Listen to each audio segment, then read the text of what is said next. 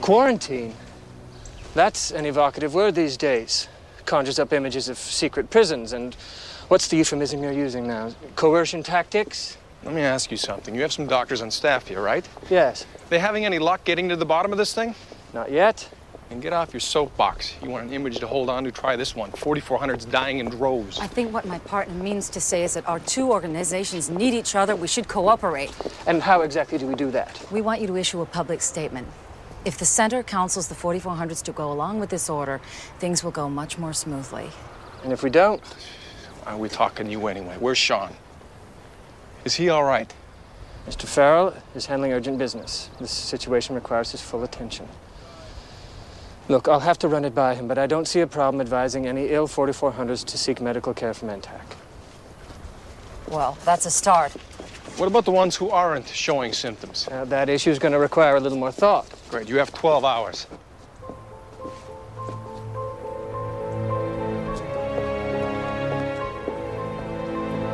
All right, y'all, welcome back to A Light in the Sky. It's been a while. This is the Carefree Black Nerd review over the 4400, one of the most, if not the most slept on sci-fi shows. Me, your co-host, Rain Coleman. I have with me today, like every episode, my amazing co-host that brought this show to my attention and has me glued in every time we record. Let these folks know who's on with me today. Hey everybody, is Robert Jeffrey, co-host of A Light in the Sky, freelance writer, and currently stuck in the house like all of everybody across the world. Yes. Damn you, COVID-19 2022. No. So getting all out the way, use the hashtag AL4400, A Light 4400 when you're listening to this episode, when you're watching it on stream. I was about to say live, but when you're watching 4400 on your DVDs, your VHSs, your streaming services, because it ain't live, make sure you use that hashtag. Let us know that you're listening. Also, ask any questions, answer any questions using that hashtag so we'll know that this is a conversation. It's not just one-sided or two-sided or whatever. Okay, so we're back with, at the end of Season 2, we're at Episode 12, the 5th page. In this episode, the 4400 across the world are coming down with strange and life-threatening illnesses. Tom and Diana learn a horrible secret. Okay, so, getting right in. Oh, shoot. Okay, that's really right in. What, y'all see those sound effects? So, what is your initial thoughts, your memory of this episode? Or like, before we sat down to watch it this go round, what did this episode do for you back then? This was a pretty, I guess, compared to the season finale because this is season 2. Yeah. Yeah, this upped the stakes. Yeah. This upped the stakes in a really big way. Mm-hmm. So that's kind of what I remember. And even having watched it, there are things I didn't remember, but even after watching it this time, I still felt the same way. Same. When I watched it, I remember having watched episode 12 before, but I remember everything that happened, but it was like, I don't know what you call it, maybe deja vu, where when I watched it this go around for us to record this time, mm-hmm. I knew everything that was happening, but I didn't remember what was happening, if that makes sense. Like, I didn't know enough to be like, oh, this scene comes next, but once it happened, I'm like, oh, okay, I remember watching this, but it was still stressful, anxiety-inducing, entertaining, all of that. Okay, so at this point, we open up with Uncle Tom and Elena. Well, no, Tom and Kyle bringing in some boxes into the house. Elena's there. It's big happy family. Lovey-dovey. It's the whole don't kiss in front of me. That's gross. It was deceiving, or Yep. Okay, yeah, we'll go with that. I enjoyed this scene. You know how I feel about Tom. I'm trying to give him a pass, but yeah. This made him feel good to me, seeing the family unit, and this is our first look into things not being as up and up as they seem to be. Right. Mm-hmm. I thought, I mean, you know, like you said, it's playing up the innocence of, you know, the, just of the family. You know, this seems they seem to have hit a good spot in their lives, and that could never, that will never be the case in this universe. So yeah, it's like that X-Men thing where no matter what run they're in, you can't be happy for too long. Maybe a one shot, but nobody's happy for too long. And you can only play volleyball for like one issue. That, and then maybe baseball 2 issues from there. That's about it. But we get Elena. She says, "Oh, you know, how I have a headache or something." She says, "Would you please write me a prescription?" And it's like she kind of, it was done so smoothly that even I was like, "Wait a minute, what?"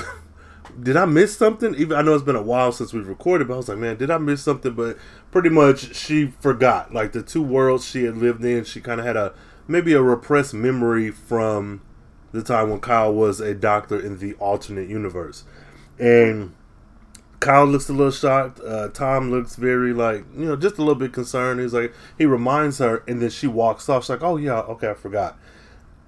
That, after watching the whole episode, that scene was so much more, I don't want to say powerful, but it was heavier than it seems initially. I'll say that. Yeah, it shows kind of a crack in the facade, I guess, for what they're kind of dealing with in this, like, very nice moment.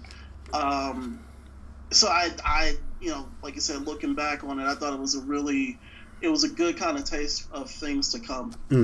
Absolutely. Yeah, and so of course I like the show, but having revisited it now after so long, I really am like kicking myself that I hadn't watched the show when it first came out, and then I forgot how good it was when we were watching it before. And this is one of those episodes. It's like, damn, this is really good. And I liken this to, regardless of how you guys feel, because I'm watching it now, True Blood, in a way that some stuff may be retcon, but a lot of it seems to make sense within the story. Like, I'm on season 6, I think the middle of season 6 of True Blood, and out of all the things that have happened on that show, there's not many plot holes on that show. Okay. And the way that they're telling the story, and so some things happened in this episode that I felt like kind of retcon, this episode and the next, that kind of retcon some stuff from the first season, earlier in the first season, or pretty much gave us more backstory than what we had before. But without it, we were still able to enjoy the season. So I could be reaching, but that's the way it feels initially. And again, because I'm currently watching True Blood at the time of this recording. That. So we go on to, is this Intech, or are we at, we're at Intech's hospital, right? Yeah. Okay. Yeah. So Diana is there with Maya. Oh, God. And she's in a bed sick, and the doctor, there is the fifth page of Maya's paperwork, for lack of a better term, clinical, I don't know, paperwork is missing. And even that feels like the Elena glitch, where it's easily explained away by the doctor. He's like, yeah, well, I got a new nurse working for me. As he's talking with Diana about her concerns about Maya and her health, this is a good ass episode. Yep. I enjoyed that. Man, Look, like, I don't know, and the thing is, like I said, I don't watch an episode until we get ready to record. I don't want to get too far ahead. I want to be shocked. I want to still come off that high of I just saw this for the first time. And this did it for me. This did it. Because I could see this story being told now. Like, with small changes in technology. But even with that, you really wouldn't have to. Because this is like kind of science fiction already. There's not too many things to switch out. Maybe an iPhone here, a tablet there. There's not too much that needs to be switched out. Update the clothes maybe. And even then, I think to this show's credit, to go off on a little tangent, with the wardrobe, honestly, a lot of it is very plain. So I think it's like the fit that would update. Because a lot of stuff they're wearing, they can still wear today. Like the guys would probably be more, like I know 4400, they wear these gigantic ass shirts. Like Sean's button-down shirts have been kind of big. So, just little tweaks. This could be the same show, same script, everything. So that's what I enjoy about it. Well, I mean, that's one of the reasons why when they announced the, and I think it's still like in pre-production, the reboot for the CW. I felt that it could still, it's a topic that could still work. Yeah. A premise that could still work for today. It's not dated. It really has no attachment to, I guess that period. The only thing I can think about is like the war on terror. Yeah. To be honest with you, that's still something we're dealing with, to a certain extent today. Yeah. So I feel that, I'm not beholden to just this version of it. I just don't want. We already talked, the CW, the prettiest people in the world, just being the only people on the show. Yeah. But and I was impressed at how little action is in between these two episodes, and it's still very effective. Yes. It kind of feels like, and this ain't reaching, I'm thinking the technical part of it, but it kind of feels like Infinity War Endgame, where I have to believe they shot both of these episodes, at least the last two or the last three, together. Like it had to be, because it just feels, though it just feels very much tied together. Kind of, I'll leave it at that. I can see that, So, I could see this being done. And this is a show that you don't have to twist your arm to do the diversity casting. Because none of the main characters' race are tied to their character. And even if you kept the cast, who are white, this is a show that you can move past this cast. And it can still be in the same exact universe. You don't have to have these, like you don't have to have Lily and Richard and Sean. Like you don't even have to have them at all. And the story still makes sense. So, right. Oh man, I'm getting excited just thinking about this. Goddamn it. So there's that, and he kind of brushes off Diana's concerns, like we'll have a new nurse, and I'll get that page back in or whatever. And we move on to Sean and Lily talking, and at this point, Sean ain't got no powers. Sean, when he didn't heal that blind woman, I was very upset. Yeah. I was very upset. Not that one disease is more worthy than the other, but I'm like, out of all people, and I'm sure that was intentional, but it'd be one thing to not cure cancer from somebody, because it's like, I'm in this already. I'm probably already going to chemo and whatnot, and this is not to belittle or to make light of cancer, but a woman who was blind, walking in here, being told by everybody and their mama that this man can heal you, and you still can't see. Oh man, I hope they revisit that and bring that woman back, because that was not fair. I'm gonna tell you, that might have happened in the fanfic. Oh, yeah, I don't think they're coming back around to that one. Man, that's why this show needs to be a comic book where you can pick up on them threads and don't have to wait. Because that, and I guess it's because one of my aunts was blind when I was a child. Like I grew up with her being blind, so I'm sure that's probably a big part of it too. But I'm like, oh man, this woman, that's unfortunate. Your heart is in the right place. Man, I was so mad. I was so hurt. It really got me.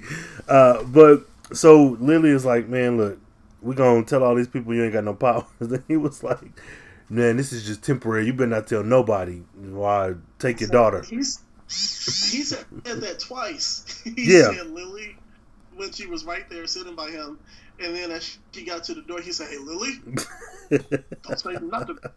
I was like, God. No, for real. Yeah, Sean is. I like him. I really like seeing where he's come from, and the fact that he's in this situation. No matter how his family is set up, he's in this situation now because he tried to save his cousin. Like, and then while watching this episode, I was really thinking, how would it have been if Sean didn't succeed and Kyle was taken anyway? Would Kyle have come back as this healer? Like, I often think of that. And so he rushes to the mirror with a I don't know, scratchy throat, and reveals the legacy virus on his neck and chest. And I think I like these type of storylines because it kind of puts everybody on equal footing. All the superpower people are definitely ill, so you have to find a different, more interesting way to get them out of their trouble, where you can't just punch the problem. And so that's probably why this last episode and the one that follows was very. I really, really enjoyed it. I'll say that. Yeah. I'll say that. I mean, well, it's like you said. I mean, this is you put it perfectly. This is not a punch away your problems type of show. Mm-hmm, mm-hmm. You know? And that's been consistent throughout. Yeah. The first two seasons, I feel. I mean, they definitely have had some episodes that had a little bit of action, but they had to think their way through, these episodes. And I that's why I love it. So yeah, but yeah, this definitely does put everybody on equal footing. You can't use your abilities if, well, I'm jumping ahead. We can go. But what you just said, do you think that the reason why it is this type of show is because of maybe the budget, or like, because when you were just talking, I'm thinking, well, who is this show for? I'm sure this was a primetime show back in the early 2000s, and it was around the time that Blade and then the first generation of X-Men movies and stuff were like in theaters. But who was this show for? Because it is a lot of drama. It is a lot of interpersonal drama and a lot of like local street level issues with the occasional big bad, but even that fits very well into this small scale story. Well, I mean, I it's definitely because of the budget was for, basic cable. Yeah. This is a basic cable show. This is like Suits. Yeah, yeah. It's kind of like Suits, but so you can definitely see the budget. Not. I'm trying to think. They had a lower budget than other shows probably at the time. Mm-hmm. We always talk about Heroes, where it was on NBC. Maybe like a year or so after, but they had a bigger budget. This one, I think because of that, it allowed them to, be creative or just tell different types of stories. Now, I will say, I think that as the show became more popular and they realized that they had a, kind of a fan base. Yeah. Maybe the budget was built up, or they were given more money for later episodes, especially with the direction that the show takes. But see, even just like from what I can remember, I don't think it becomes like like a Super Saiyan fight every episode. Yeah. but I think that they worked with what they had, and and it worked. Yeah. No, I agree. Yeah, but this is definitely a basic cable audience type of show. The one sci-fi show, maybe one or two sci-fi shows that they had at the time.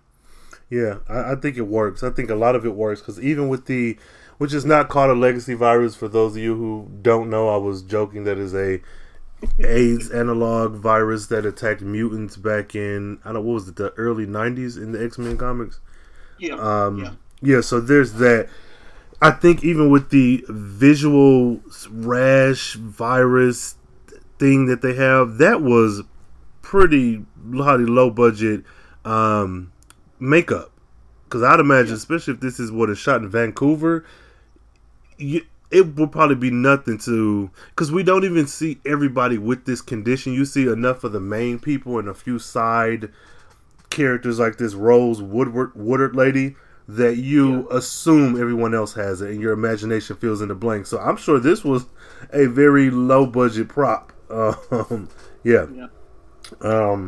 So we see her, we see a few people, we see a homeless guy who also has it, and he's coughing. Matthew Lombard. Let's see, Germany is some people.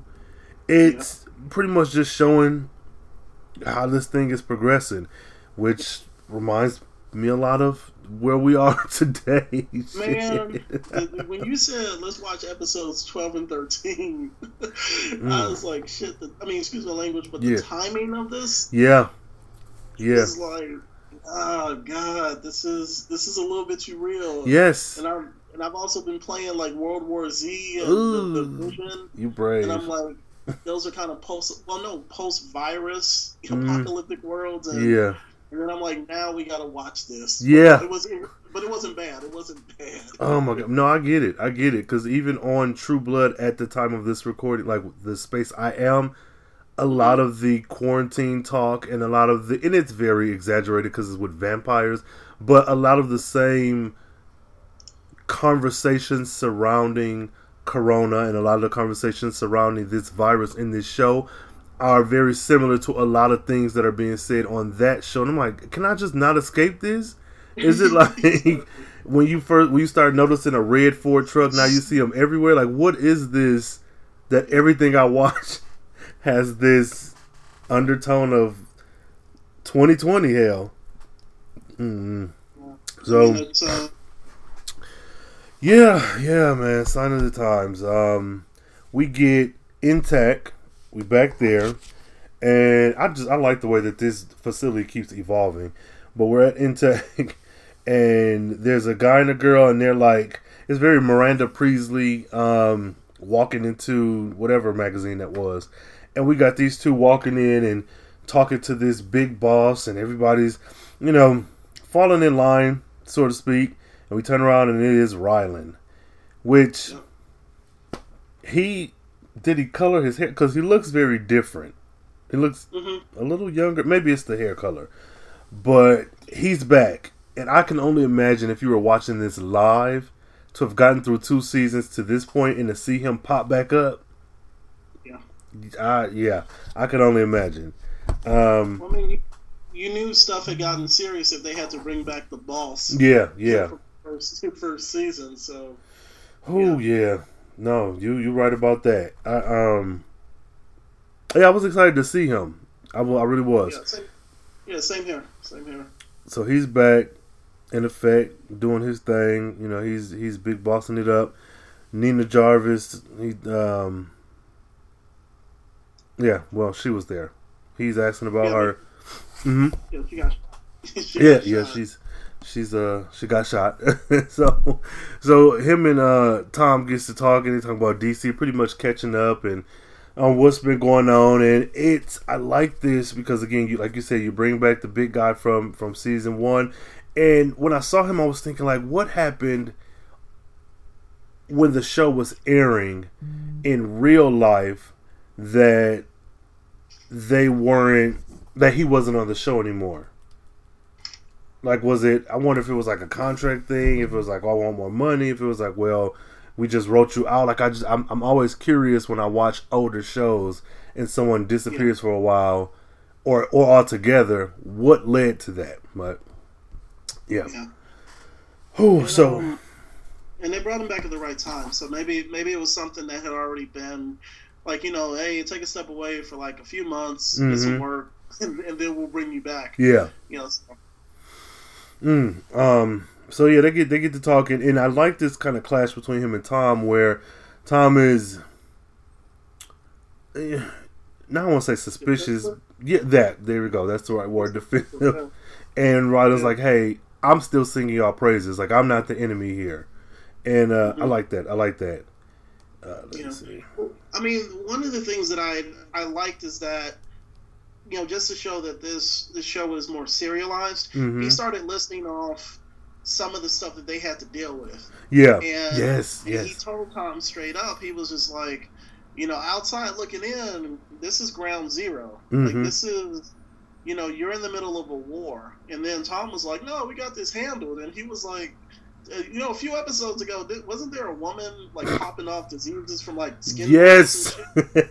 Yeah. And Tom was, like, in his feelings about it. And now it's, you know, and this is before we kind of see where things go. Yeah. But it kind of, I liked it because it gave a perspective of everybody outside of Seattle just saying, this is crazy. You know, this is, and I hope this doesn't happen where I live. So yeah, I thought it was kind of a good scene, and he needs to get out of his feelings for a minute. Yeah. And I don't like Tom. I'm gonna try to give him the benefit of the doubt because he got a lot of shit going on personally. But at the same time, everything you said is still true. This is your job, regardless of what your home life is like. This is your job, and your job has made a lot of waves up a lot of channels that it probably shouldn't have. Like, you need me here, and it better me than somebody else in my position who don't know y'all. So, Yeah. Man. Yeah, so we move on to Richard and Lily. Are they picking up or are they dropping off? They're picking up Isabel from her daycare, which she's the only baby, which, I mean, I guess she would be, but I don't know. Right?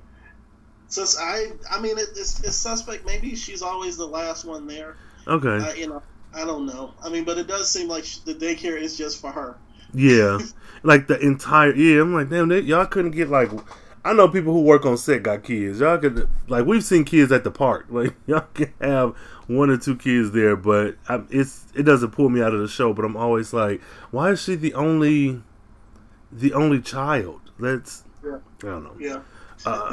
So then we get that angry looking lady, and she goes back into the nursery or whatever, and Lily and Richard have a look, and at this point Lily is not too happy with the 4400 facility or with them having her baby, which I don't know, I feel like you could just keep your baby with, well, I don't know. Okay, so let's just kind of, I'm gonna throw this out here right now. Lily was a problem for me for these 2 episodes. Yep. And she was a big problem. And it was funny because I remember in season 1, she was so I mean, she still is pro Isabel, but it seemed like she's never happy. Yep. That's the thing that is frustrating. So this is the beginning of it, but I just wanted to kind of put that out there, like blanket wise, like a blanket statement.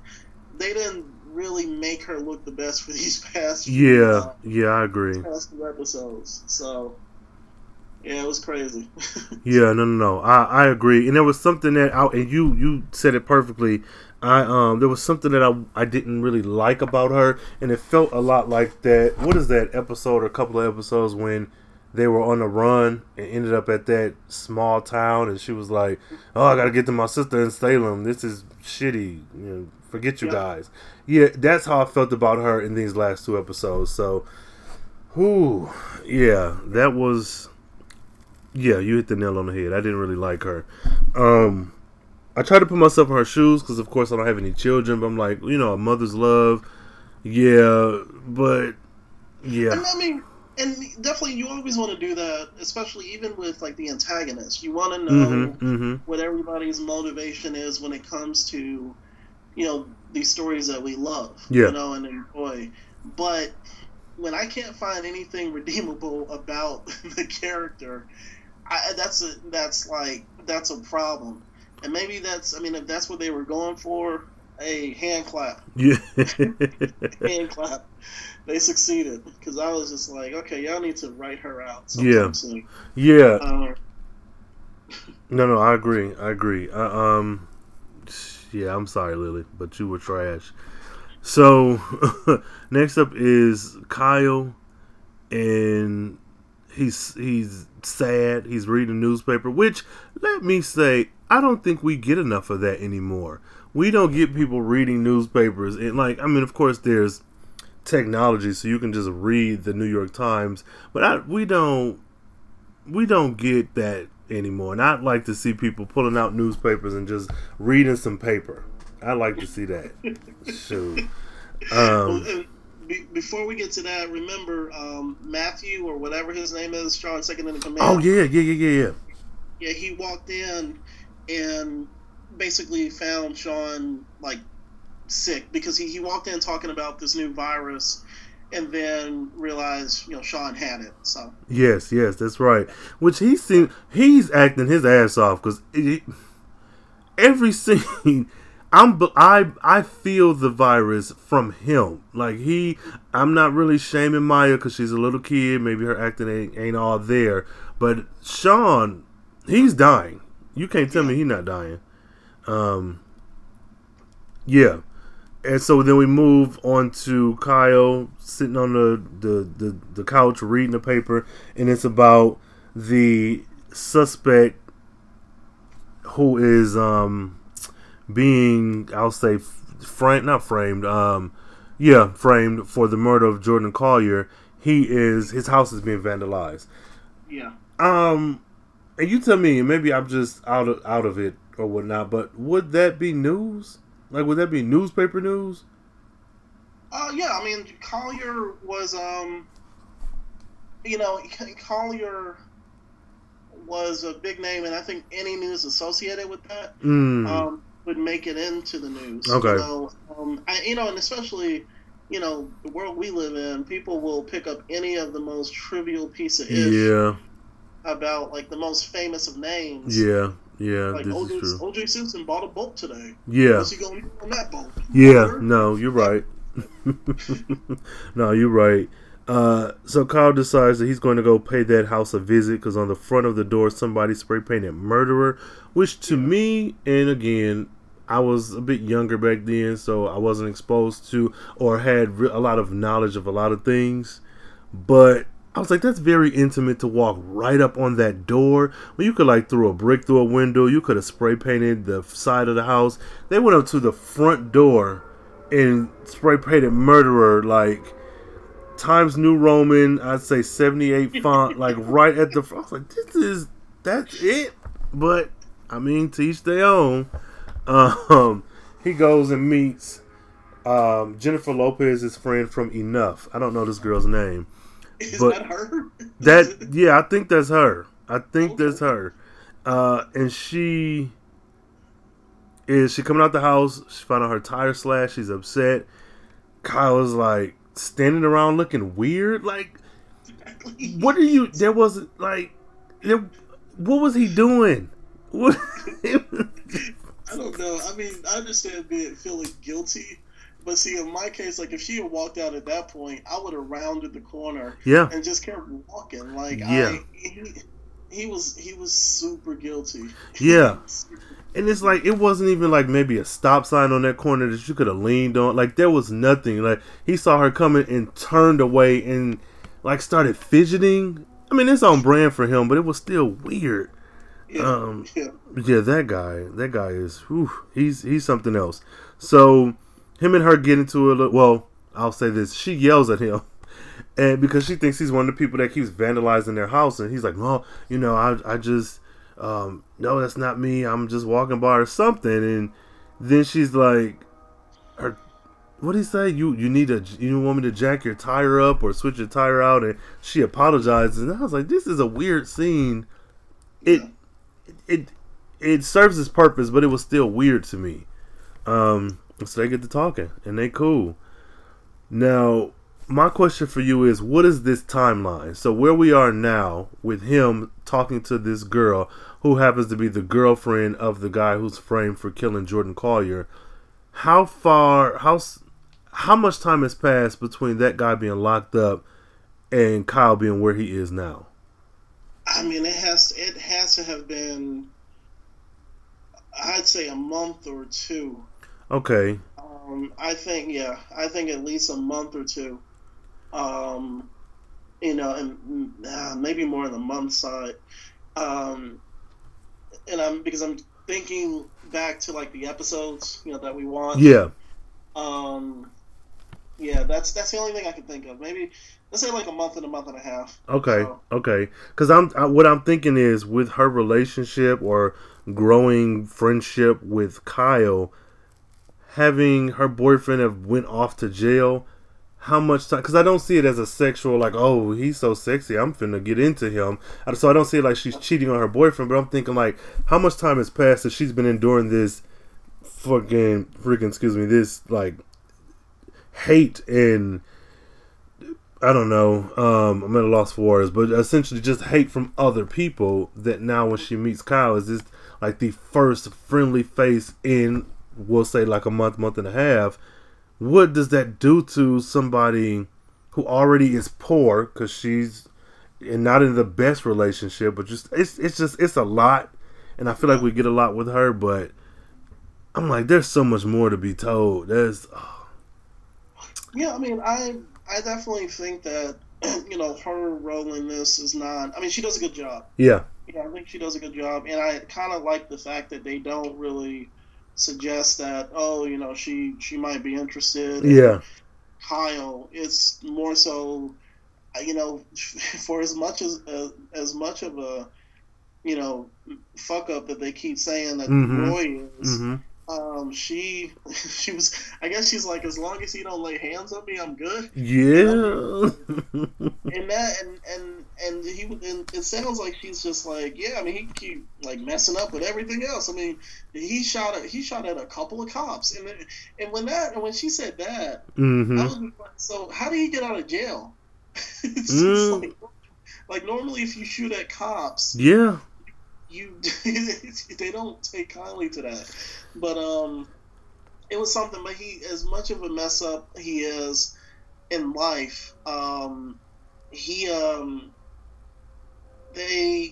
still ride or die. Yeah. So I was like, well, character wise, I like it. Yeah, and it fits. And even with her and his little brother, she's like, I want to say that's probably part of it, is that because the boy's still in high school. Because she was on her way to the principal's office at his school when she came out and saw Kyle. So I think that's a big part of it too. And then I think speaks more to her character. Like, yeah, he in jail, but it seems like it's just him and the brother and her. Right. Right. Kudos to her. Then we go back to the 4400 Center, where now we're starting to ramp up. And you would probably know better than me, but a lot of times when I watch shows, I try to gauge where is Act 1, Act 2, and Act 3, and like what is the inciting incidents, and the things that switch over from the first act to the second act. And I think this is where things, and you correct me if I'm wrong, are starting to ramp up, and they're playing off of things that happened that were more calm in the first part or the first act of the show. When Tom walks into the 4400 Center and Elena is there upset and confused, thinking that she has like artwork or a meeting or something. Yeah. Yeah, that broke my heart too, because all I could think was dementia and Alzheimer's and stuff. Like, exactly. Oh man. I think it's you could definitely say that this is kind of where things are kind of moving into like the second act. Mm-hmm. Things are moving into, this is set up. Now you're going to have your conflict mm-hmm. and your resolution. I mean, because right after this, that's when they start making the announcement that it's popping up on the government's radar. Yeah, the whole line of the 1 in 5 4,400 are infected. Mm-hmm. So I think a combination of this scene and that scene, because now you know what the stakes are. Yeah, and even you know what the stakes are with Lily and Richard. Mm-hmm. You know the stakes are now with Kyle, being like, oh, okay, now I'm gonna befriend this person, mm-hmm.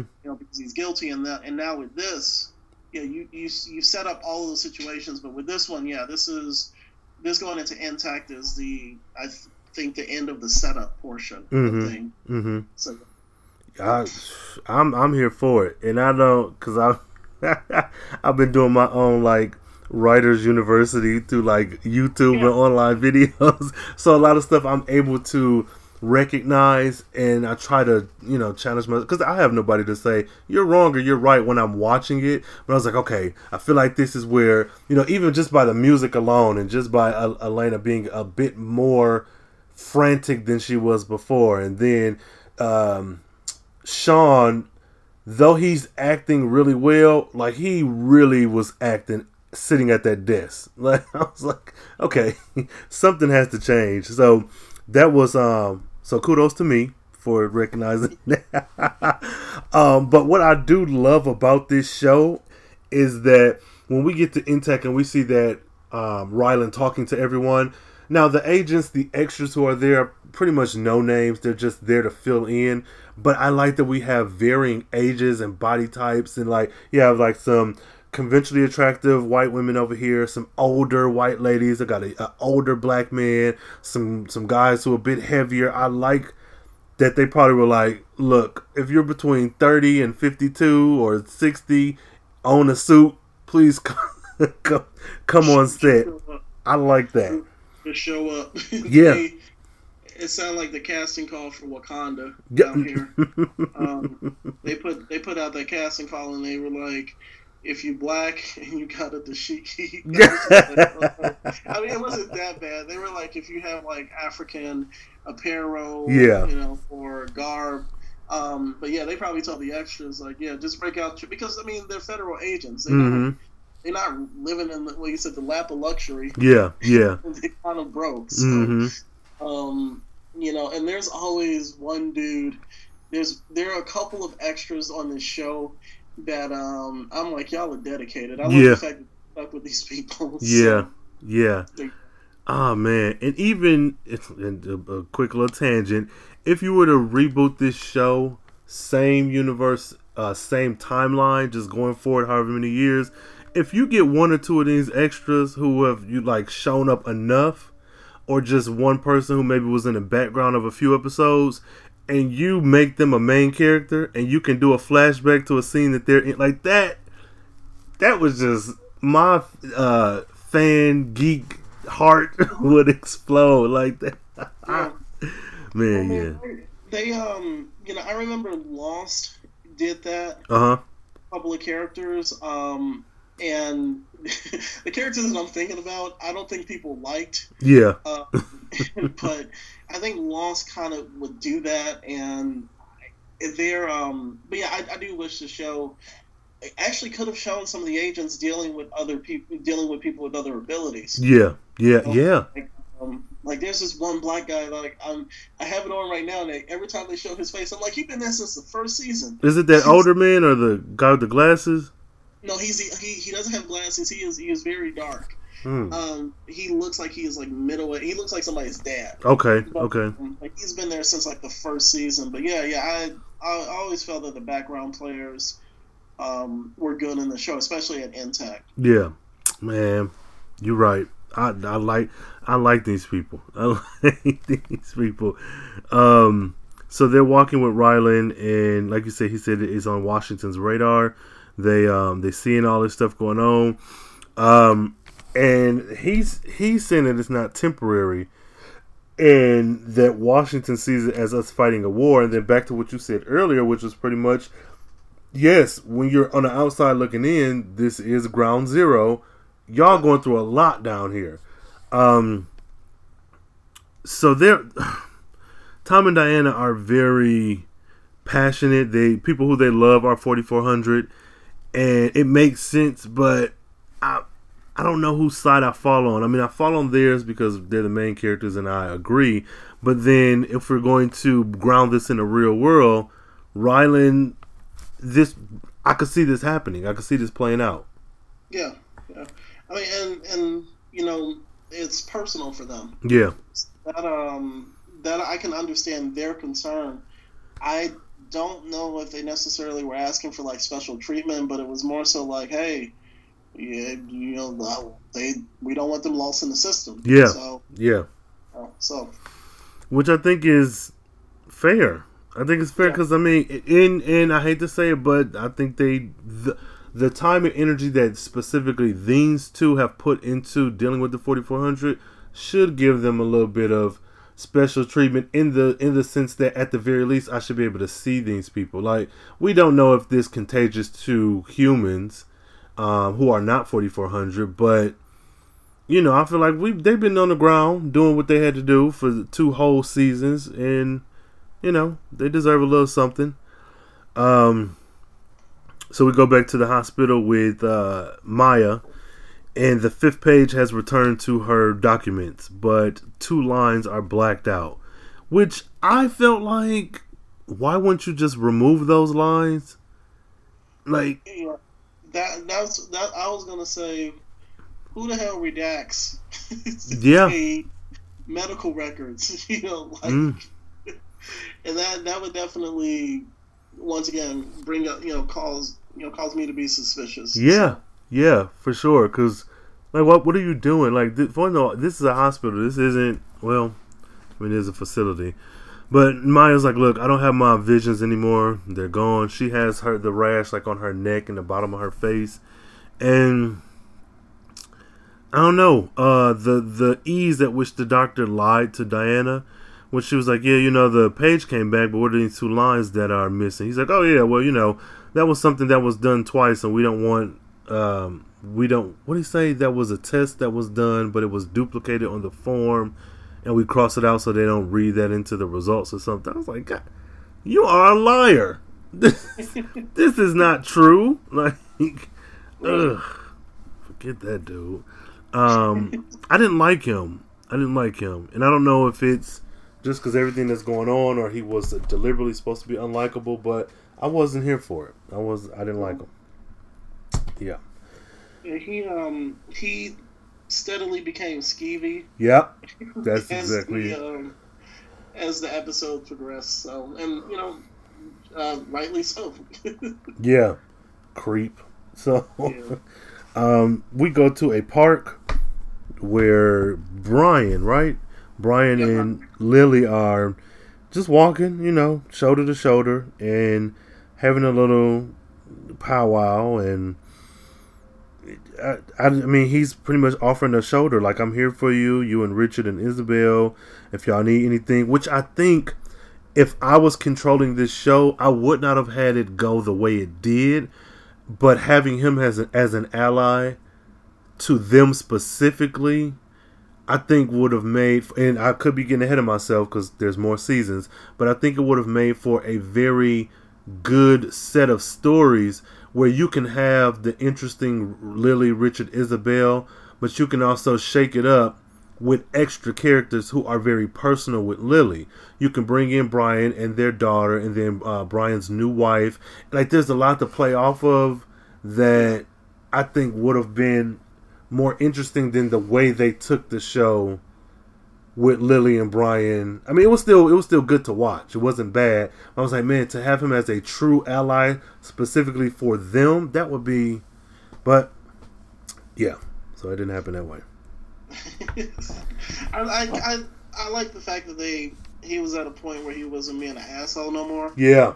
I was like, okay, that's cool, because right now there's no reason for him to. I mean, there wasn't a reason for him to react the way that he did at all. Yeah, he actually acted like she came back with that virus, which came off the mothership or whatever. Yeah. So. Yeah, that guy, he was, I don't know. And everybody likes who they like. You're attracted to what you're attracted to. And I lead this comment saying that because I also like how a lot of people look normal. Like, not to be funny, if this show was just created today, Brian would probably be played by, like, Daniel Craig. Like, but he's just a regular looking guy. He's not spectacular to look at, and I'm not trying to be shady, but he's a regular dude. And there's a lot of characters on this show, extras and repeat characters and main characters, who they look like everyday people. And I really like that part, because it is without the CW sheen where everybody is like exceptionally beautiful with perfect hair and like he looked regular. So yeah, there's that. So we cut back to the 4400 Center, where Tom and Diana are pretty much shaking down. What's the dude name? Who replaced? I keep wanting to say Matthew. I know it's probably wrong, but yeah, we can go with that, Matthew. So they're talking with him, Junior Magneto, and he's like, "Man, I can encourage the 4400 who are sick to go to quarantine." And it was like, "Well, no, we need everybody." He was like, "Yeah," and they're kind of threatening him, trying to not be as aggressive. But Tom is just like, "Man, I'm a whoop your ass." That's pretty much what he says. Like, you need to get these people to our facility. And this was an interesting one because I can see both sides, and I don't know. It's like to go and I'm sick, okay, but to go and I'm not sick just because of who I am is like. But what are you going to do to me? Because y'all wasn't so great to me before. So, right. Well, the other part of that, though, is they have no idea if this is going to spread. Yeah. At least, right now, they have no idea where this is going to be. I mean, where this is going to go. So, that's why I'm saying, like, this is one of those cases where, like you mentioned, you can see both sides of this. Without saying one side in particular is more right than the other, because they're looking at it from different perspectives. Before I forget, I wanted to say take it back just a couple of things. Remember, Maya revealed that she couldn't see the future. Yeah, she couldn't see the future, and I think it's a third example of somebody's abilities being on the fritz. Yeah. Sean, Elena, if I got the name right, Romana, and now her. But yeah, so I just remembered that. But yeah, I mean, as far as, and I like Matthew, like he is such the PR rep. Yeah. He tries to spin stuff so hard for something that he doesn't necessarily believe in. You remember I think earlier this season, he was like, I'm not as diehard as Jordan was, but I'm still going to ride for this. I mean, I got paid to do my job. Right. Yeah, I do. Yeah, I like him too, and I think he was a very smart replacement. I mean, casting wise and like in the show, of course, but he has a very similar look to Jordan, but different enough that it's not the same person. He's a good stand-in that doesn't feel like. I feel like he kept the essence of Jordan alive. So whenever, if ever, I'll say, Jordan returns, if Matthew goes away, it'll be unfortunate. But I don't know. I like him. He's a variation of Jordan that is well. That's done well. I'll say that. So we go to the next scene, which is painting over that murder door. Kyle and the guy who's framed for killing Jordan, his little brother, which they look nothing alike, but his little brother shows up or is forced to help paint the door. And what is that girl's name? Is it Wendy? What's her name? You're doing better than me. I feel like that's not it. I just pulled that out of thin air. Well, she's like, yeah, paint the door with him. He's cool. Y'all the same age, right? And that happens. So that kind of is a little setup for what could happen later. And we go to, is it Sean being sick? Yeah, so Sean passing on the torch to Richard. He's like, man, you about to get a promotion. I need you to be the face of this movement right now while I'm going through all of this. Which I also thought that was a smart move, not just because Richard is one of the main characters, but who else would be able to hold that position And instead of just throwing him into this position, they gave examples like you were in the war, you worked well with the team, and like since you've been back, you got a baby. Like they gave off a lot of things in continuity in universe that made him a good candidate, and I like that. I like that. Yeah. I like that. Yeah. This is Mahershala. Yeah. Being able to step up to the forefront. So it was a good choice. Yeah. Yeah. And I like that Sean was like, what did he say? He was like, "Oh, I don't think I hadn't been in the war since 1953." And Sean was like, "Well, a year and a half ago, I was in high school. Like, so Exactly. what are you talking about? That means nothing to me." So I like that he took over. He's like, "Man, you got to do what you got to do." So then we go to the quarantine facility, which is a prison. It is a huge prison, which y'all couldn't have dress this up a little bit, put a blanket on the door or something. They don't care about these people At all. If people started walking around with super abilities in this world, Yeah.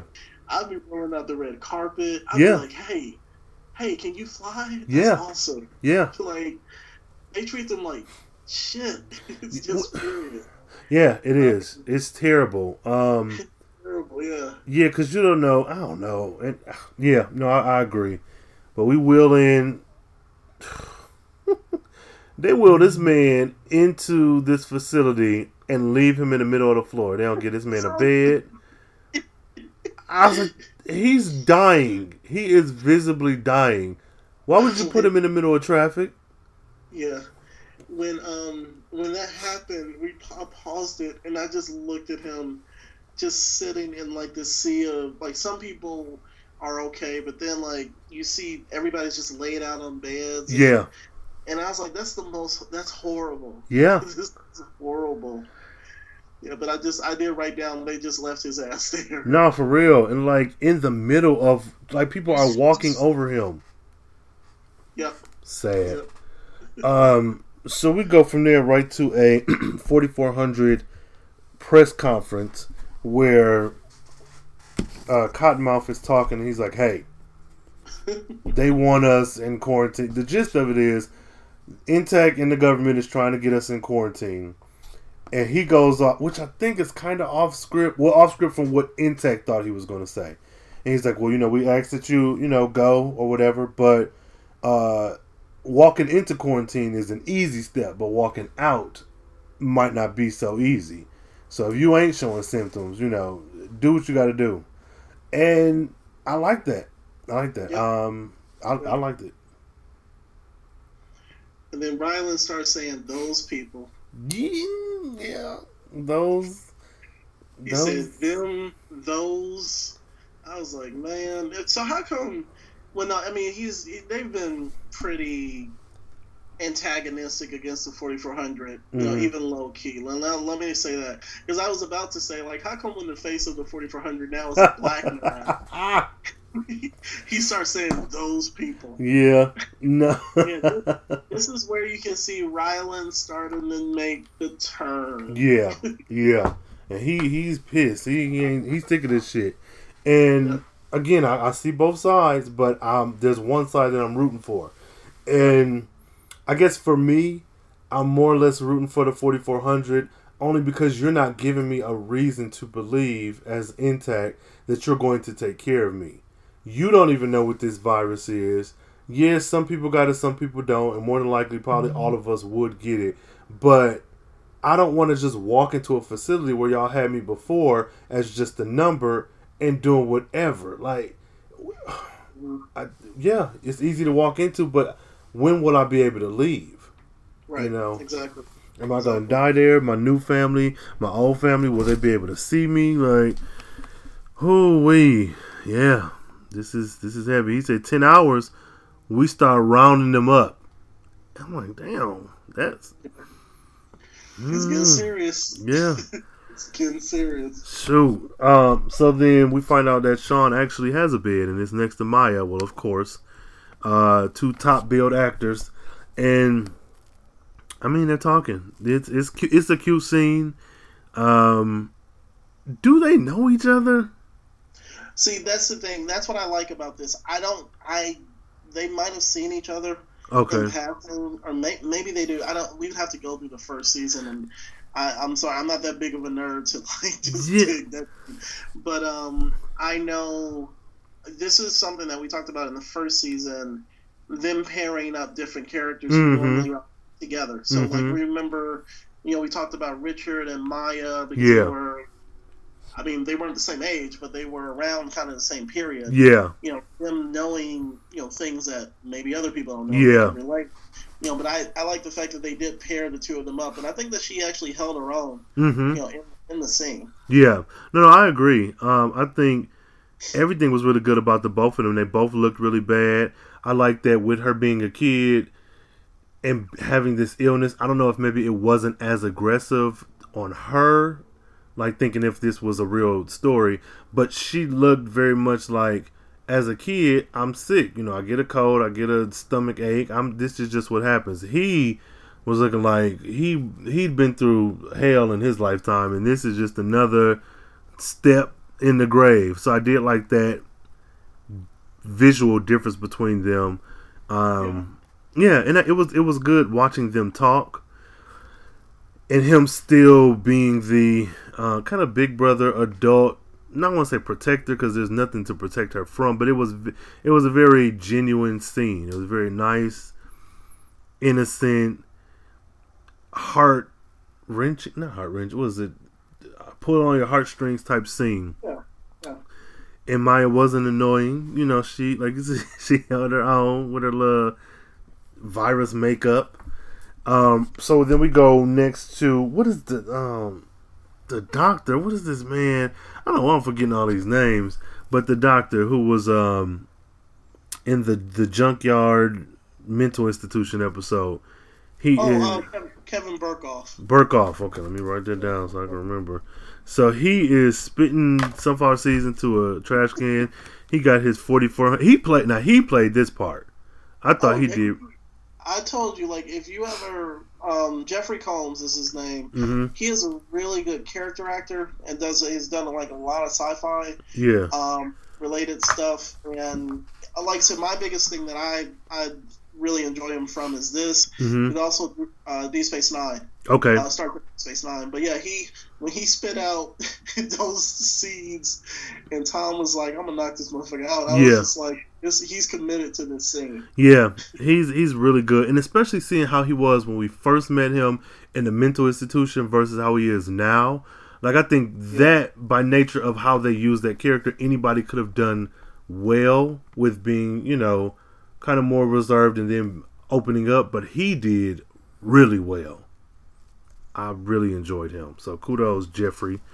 So he hands over his findings to the creepy doctor, and he's like, "Hey, man, I showed you yours. Let me see. I showed you mine. Let me see yours." And he's like, "Man, well, that's classified. That's top secret. Well, why am I sharing my research with you then?" Right. And when the doctor walks out, Jeffrey Combs, this is where you started getting paranoid. He's like, "Do you really want to save these people?" And that's when, like, all the evidence keeps showing Tom and Diana that something's up. Yeah. In this guy. Because if it's anybody, like she said, Diana said it. If it's any time to bend the rules, this would be the time. And the other thing that had me on alert as a viewer, even though I figured something was going on, is that this is a doctor who you all have vetted. You knew about his life before 4400. You knew about him being in the mental facility, and you know about what he's capable of now that he's out. This ain't just random Dr. Smith from down the street. You know this man. You know this man. So I don't know. Yeah, this is where I got to be a bit nervous myself. So then Max or Mark. What's this guy? The nerd? Oh, Marco. Yep, Marco. That is his name. Narcos. So him and Diana and Tom are in the library, Lord, in the elevator. And I was with him too. He's like, "Man, why would I want to lose my job? Helping y'all ain't doing nothing for me. Like, yeah, it helps everyone overall, but do I really know that? Like, I'm putting my job on the line for you two. What have y'all done for me?" And he didn't say that, but I'm saying it. What have y'all done for him? I loved it because, like I said, he it was just kind of a real, he kept repeating it because he didn't want to lose his job, but he knows that there's something up. Yeah. But first and foremost, he even mentioned, he's like, "Yo, I got a 401k." Yeah. I was just like, you know what? I can relate to that. Yes, and perfect. That's perfect, and I like that because I think it's so easy with all these superhero shows and stuff that we have now to make everybody this. Like, I could easily see this being remade and then him being like, he's the undercover, he's a mutant, that's why he's so smart. And so, like, but you're bringing it down to a level that most people watching this show probably could relate to. Yeah, a 401k. Yeah, I don't want to lose my job. Yeah, even though I'm in this facility surrounded around supernatural, fantastic stuff, I still have a 9 to 5. Exactly. I like that. I like that. There was there was something else. Yeah, that was there was something even recently. Like, the older I get, I find myself kind of thinking more as an adult. Like, I watched The Breakfast Club recently, and I found myself like empathizing with the guy who was a teacher. Yeah. And I was like, yeah, these kids are, first of all, they're 30-year-olds, so they're not children. Yeah. So they're being assholes. But and also some of the stuff in those movies is problematic, like racist and sexist, and whatever. But looking at it, when he sat down, he was just like, I make $31,000 and I ain't trying to be fucked with. And I was like, yeah. Yes. And I was like, and I don't feel like an a-hole for feeling that way. No, at a certain point, you gotta look at that 401k, right? Yeah. Yeah, because, I mean, who gonna be there for you when you're old and gray? That 401k gonna be there. You know, you don't want to lose that. You didn't put all that money into it. You ain't trying to lose that. You're trying to gain. So, yeah, I'm with you. That happens quite often when I'm watching TV shows. I think the age thing as well, but a lot of the times when I watch older stuff, the people who are supposed to be heroes versus the bad guys or the nerdy or the ones that get picked, I'm like, I know what the show wants me to think, much like with Riverdale. They want me to think Archie and Betty and Veronica and Jughead are the good guys. They are trash. They are horrible people. Zachary Morris from Saved by the Bell, same. Horrible. Like, yeah, so I feel you. These people suck. Fucking kids. Let them stay in detention. No, for real. Actually, lock them in. Lock the doors. Yep. Yeah. Ugly kids. And I like that movie. So I just one of my brother's favorites, but it's so, oh man. Anyways, but that's another story.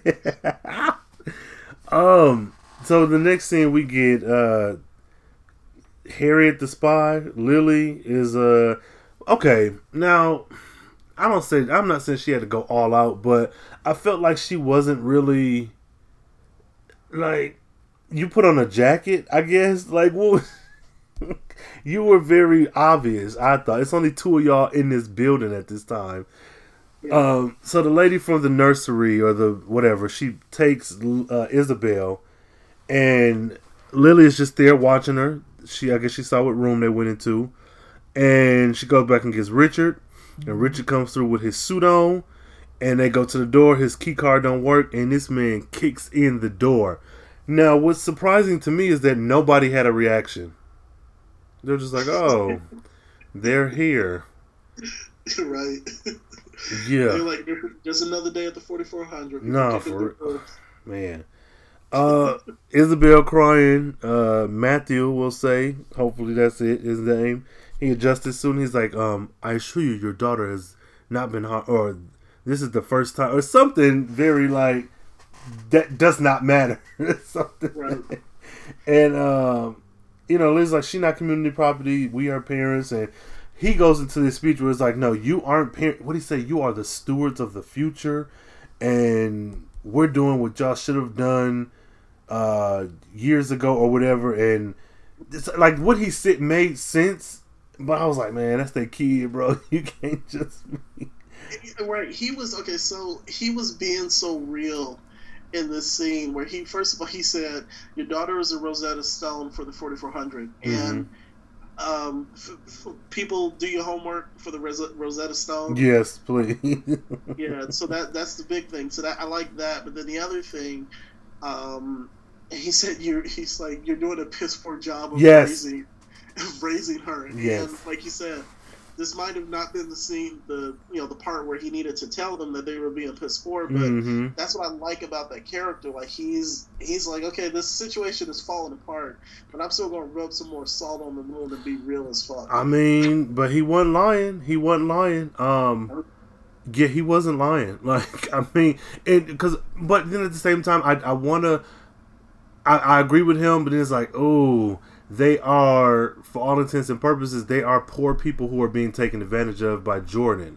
So to say that they're doing a piss poor job it's accurate, but it's only accurate because now they have the resources, which kind of folds the whole argument in on itself for me, because before we were on the run, we didn't know we had a magic baby.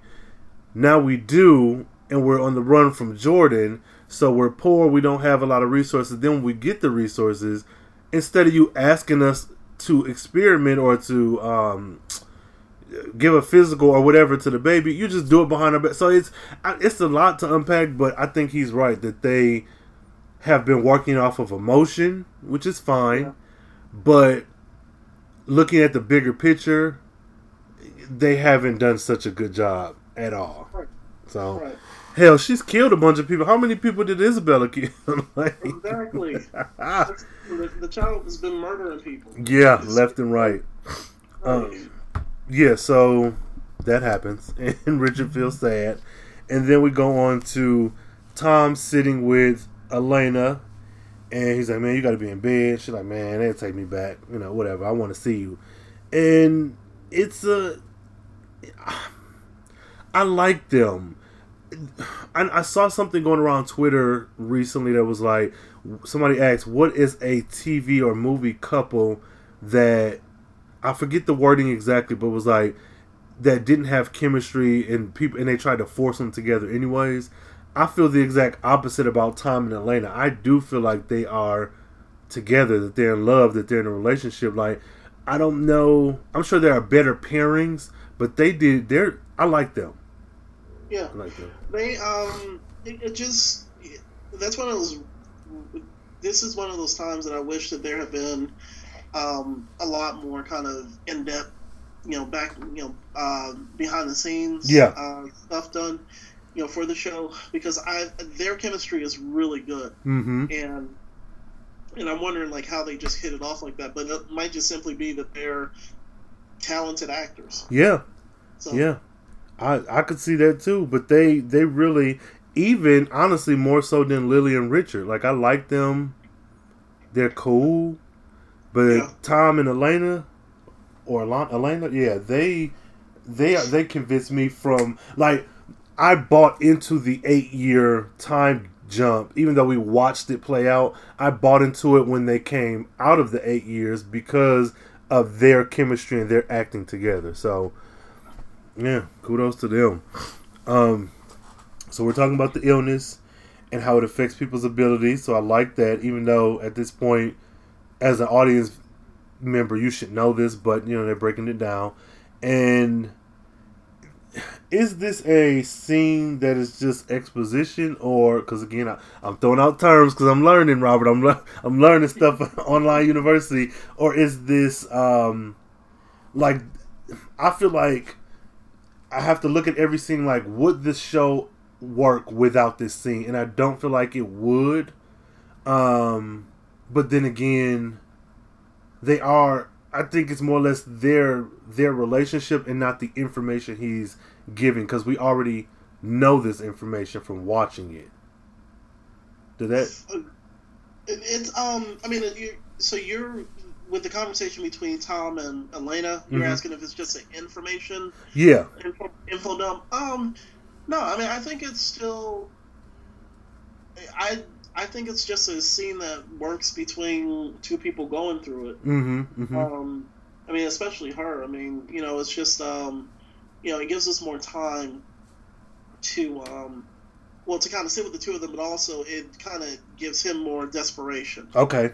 This is because this is the scene where she wanted them to be married for real in this world, and that's what I liked about it. I mean, because if I remember correctly, there is.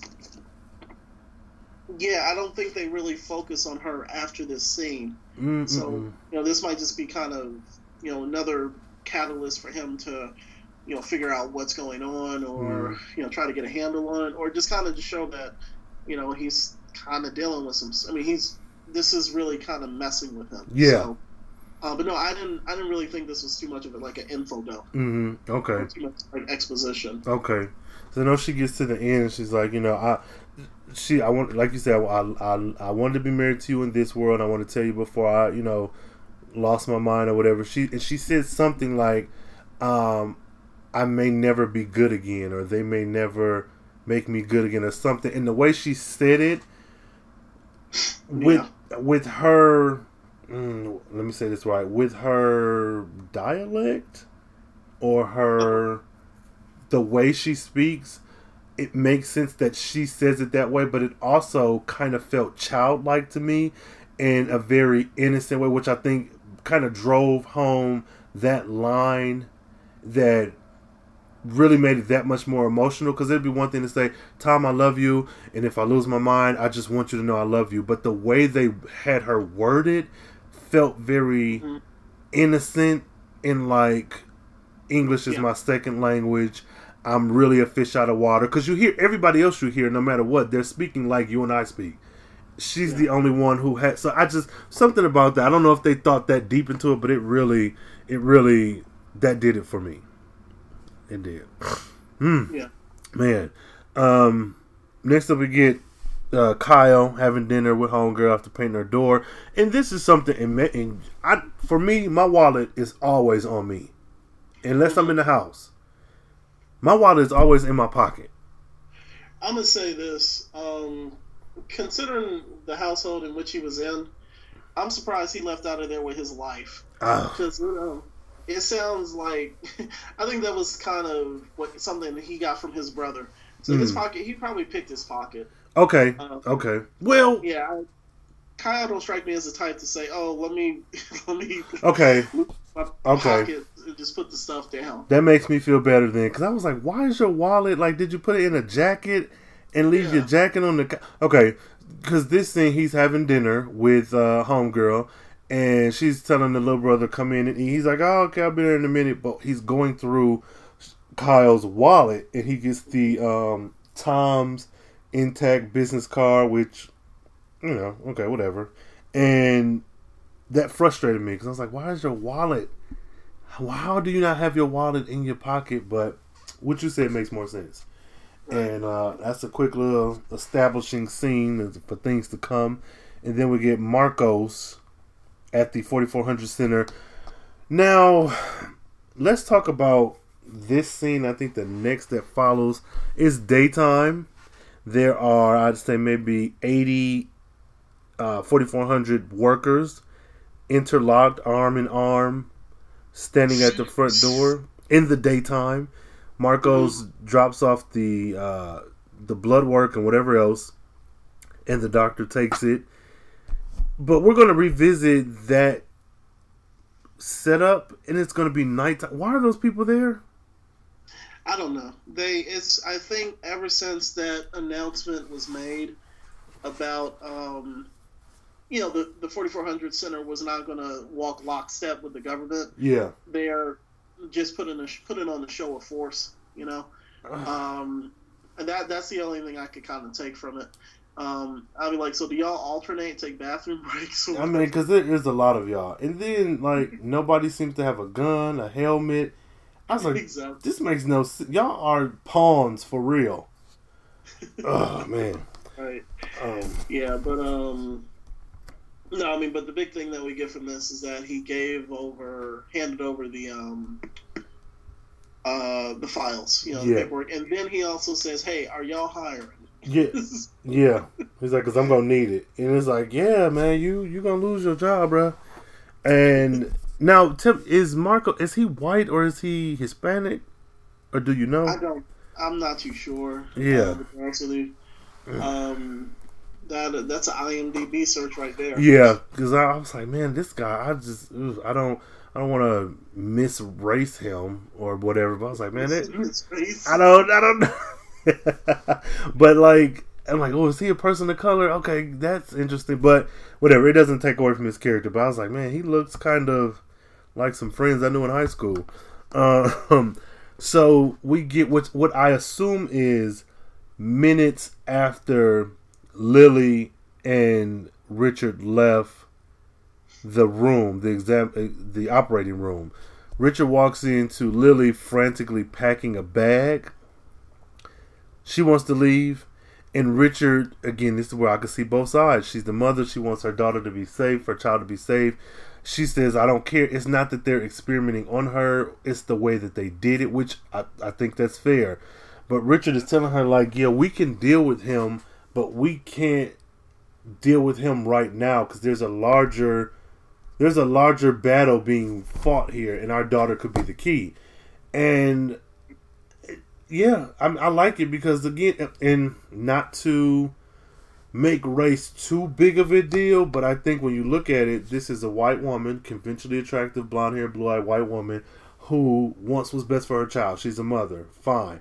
But then you have this black man who has been through some shit, who can see that what we want, of course, is to keep our daughter safe, and we can do that here. And yes, they lied, but if we're looking at the overall picture, how much safer do you think we would be on our own without this large machine behind us, where we are essentially the royal family of this machine? Yep. So, that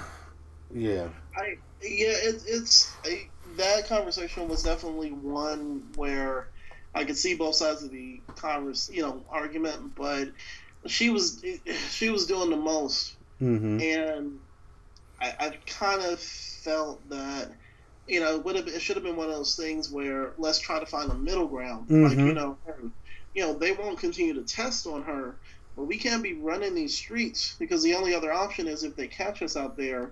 And you remember we were Broken Murdering before.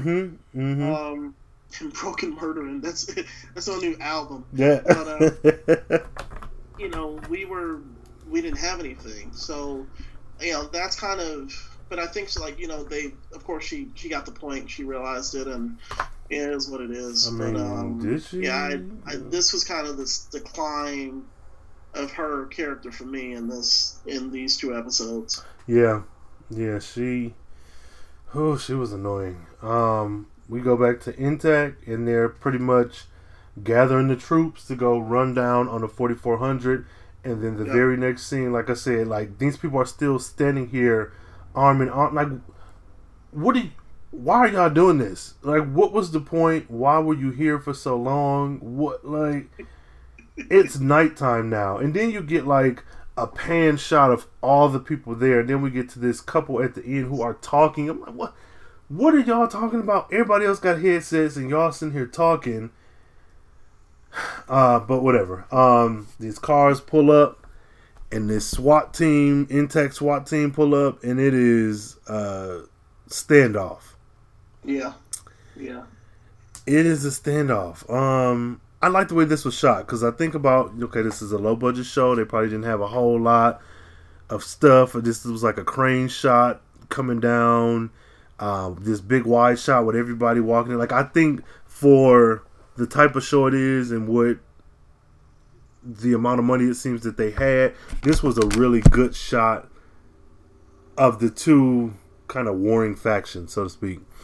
Yeah. And Ryland, Diana, and Tom, they get to walking up. Well, the whole crew. But my thing is, when they walking up, are y'all ready to like fist fight to get through? Like, what was y'all about to do if they didn't move?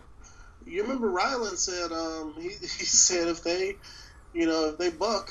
You nuck if they buck.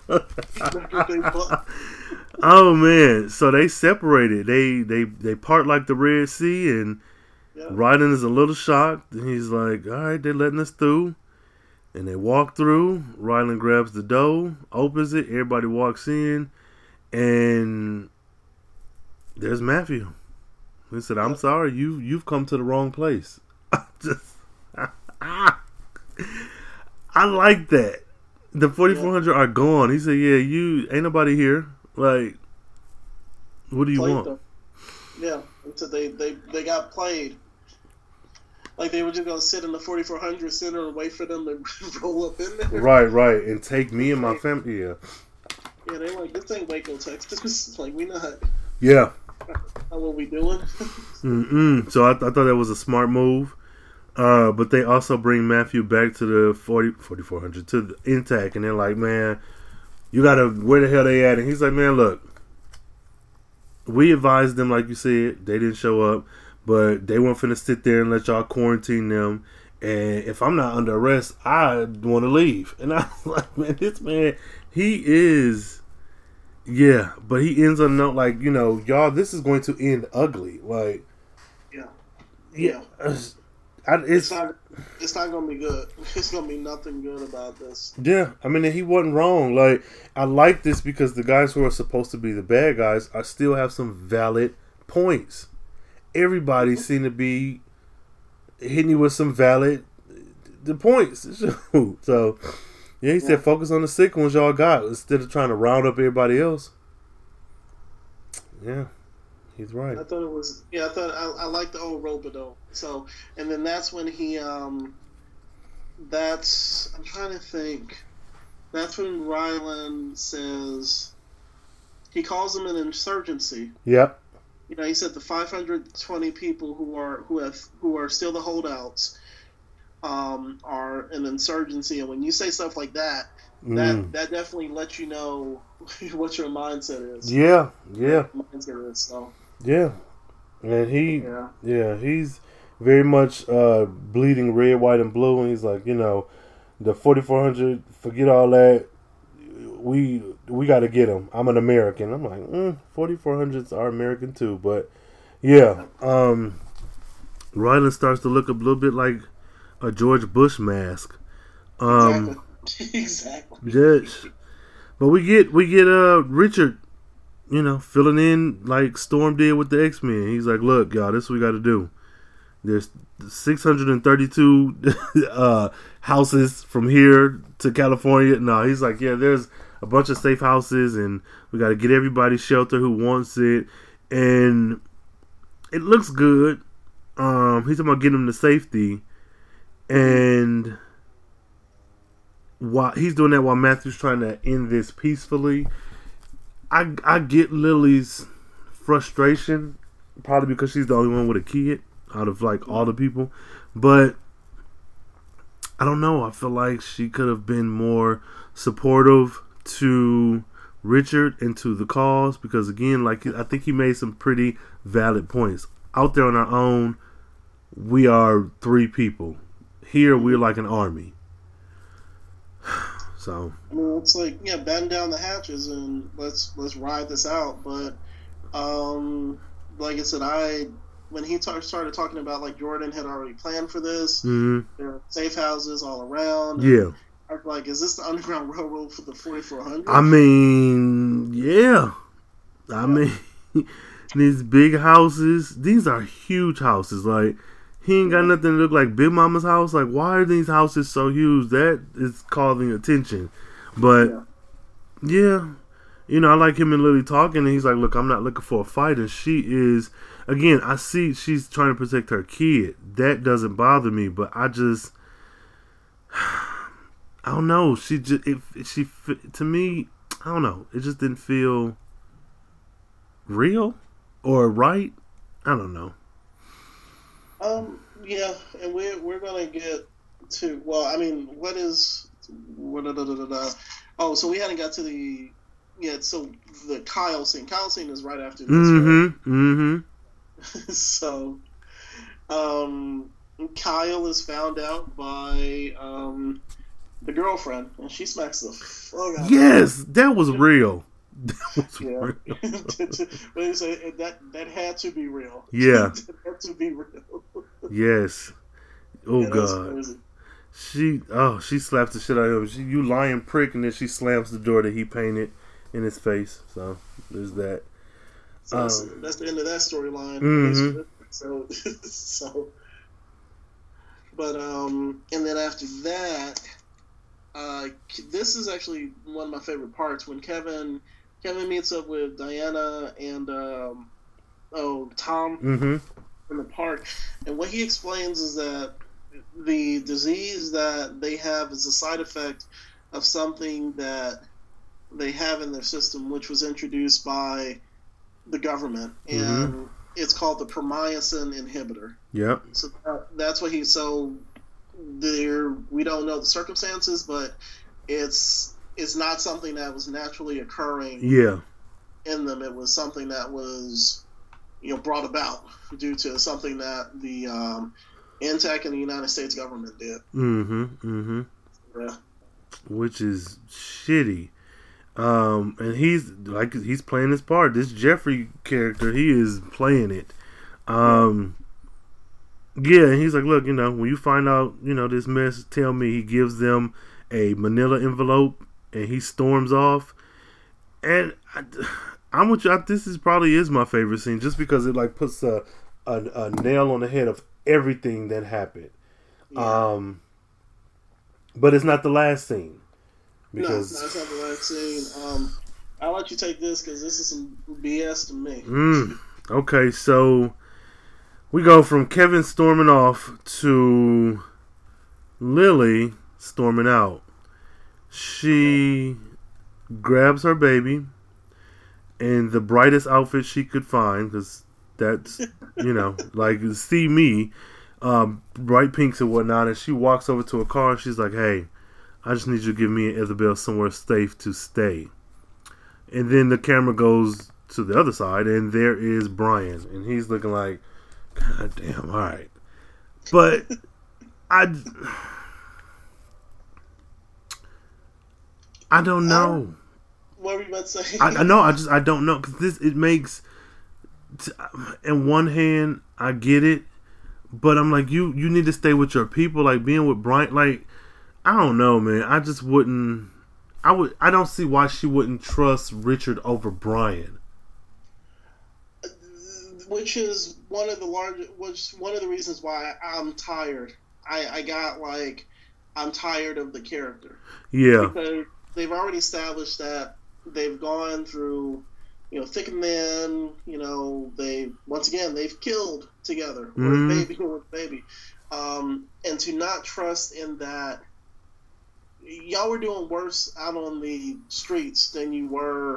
Okay, let me say, both situations are pretty stressful, but to leave, and it wasn't like Richard had a history of being on some BS.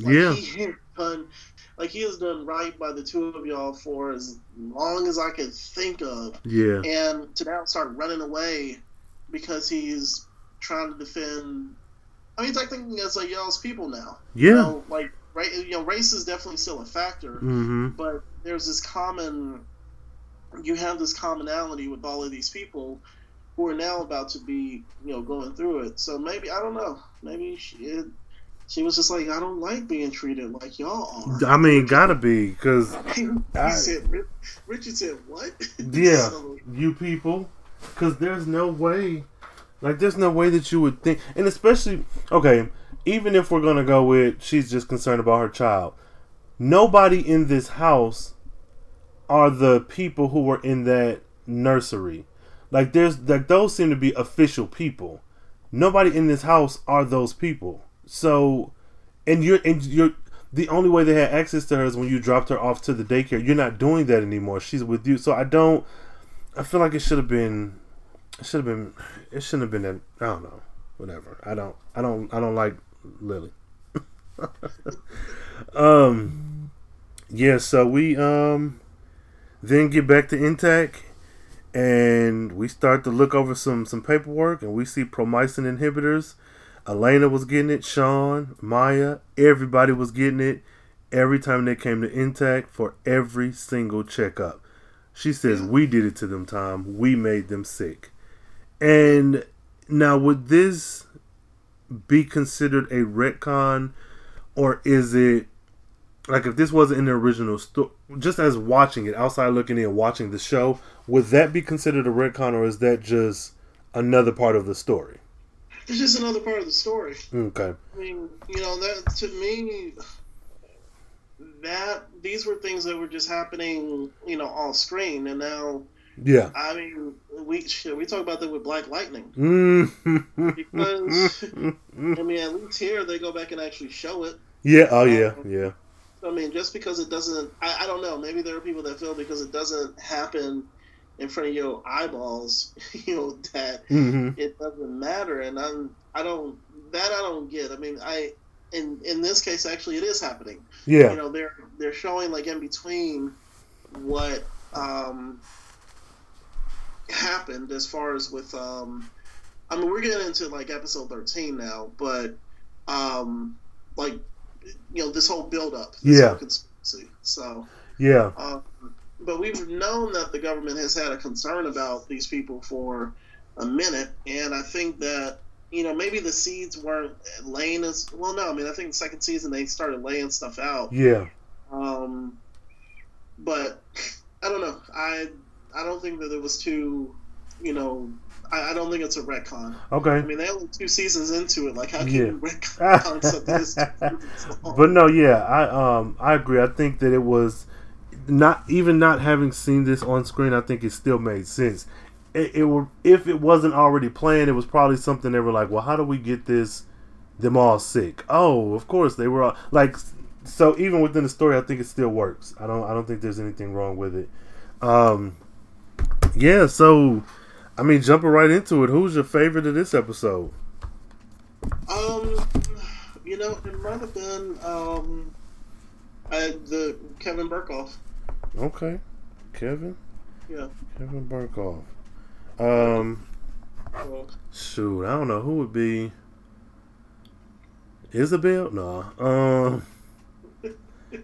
Honestly, I don't know. I'd probably say Tom and Diana together. Okay. I'm not a fan of. Well, let me quit saying that. But Tom and Diana together probably because they are like investigating. They're trying to figure this out, and they're stuck between a rock and a hard place. We love our people. We still work for Intac. They got to walk this thin line. So I think Tom and Diana together were my favorite character. What's your least favorite? I mean, it's Lily. Yeah, no, same. I have no use for her. Yeah, she has run her course. Okay, so Lily's in the trash. What's your favorite scene? What's the scene that really did it for you this episode? I think to me it's kind of a toss up. It's a toss up between when Sean passed the mantle over to Richard and just told him, hey, this crown was not meant for me, but I had to take it on. And then the Kevin Burkhoff scene, where he just started laying it out and he started getting paranoid. Yeah. So okay. I think I want to go with Tom and Elena saying that I love yous and I wish we was married and stuff. Because even though without that, you still could get to the end where Burkhoff is telling them the stuff. We could still get to where we were. But when we went over that scene, I was like, okay, this is probably... Yeah, this does it for me. Because their love is believable. She's a fish out of water 2 times over. And, 3 really, because now she's going through this Alzheimer's thing where she's locked up again. I'm gonna go with that. I'm gonna go with the Tom and Elena "I love you" scene. Okay. Yeah, okay. I love you scene. Yeah, because this was really good. This episode, woo. Like you said, it's a really good lead in to to the season finale. I think. No, yeah, which is it's that yeah. No, I'm trying to be silent because, yeah, it's a lot. So yeah, I really hope they do bring the show back and people get to I hope they do some flashbacks too. Whatever season they own, when they come back, do some flashbacks to these past seasons, because this is good. This is good home, wholesome family television. Oh man. So yeah, I don't know. Any final thoughts on the show, on this episode?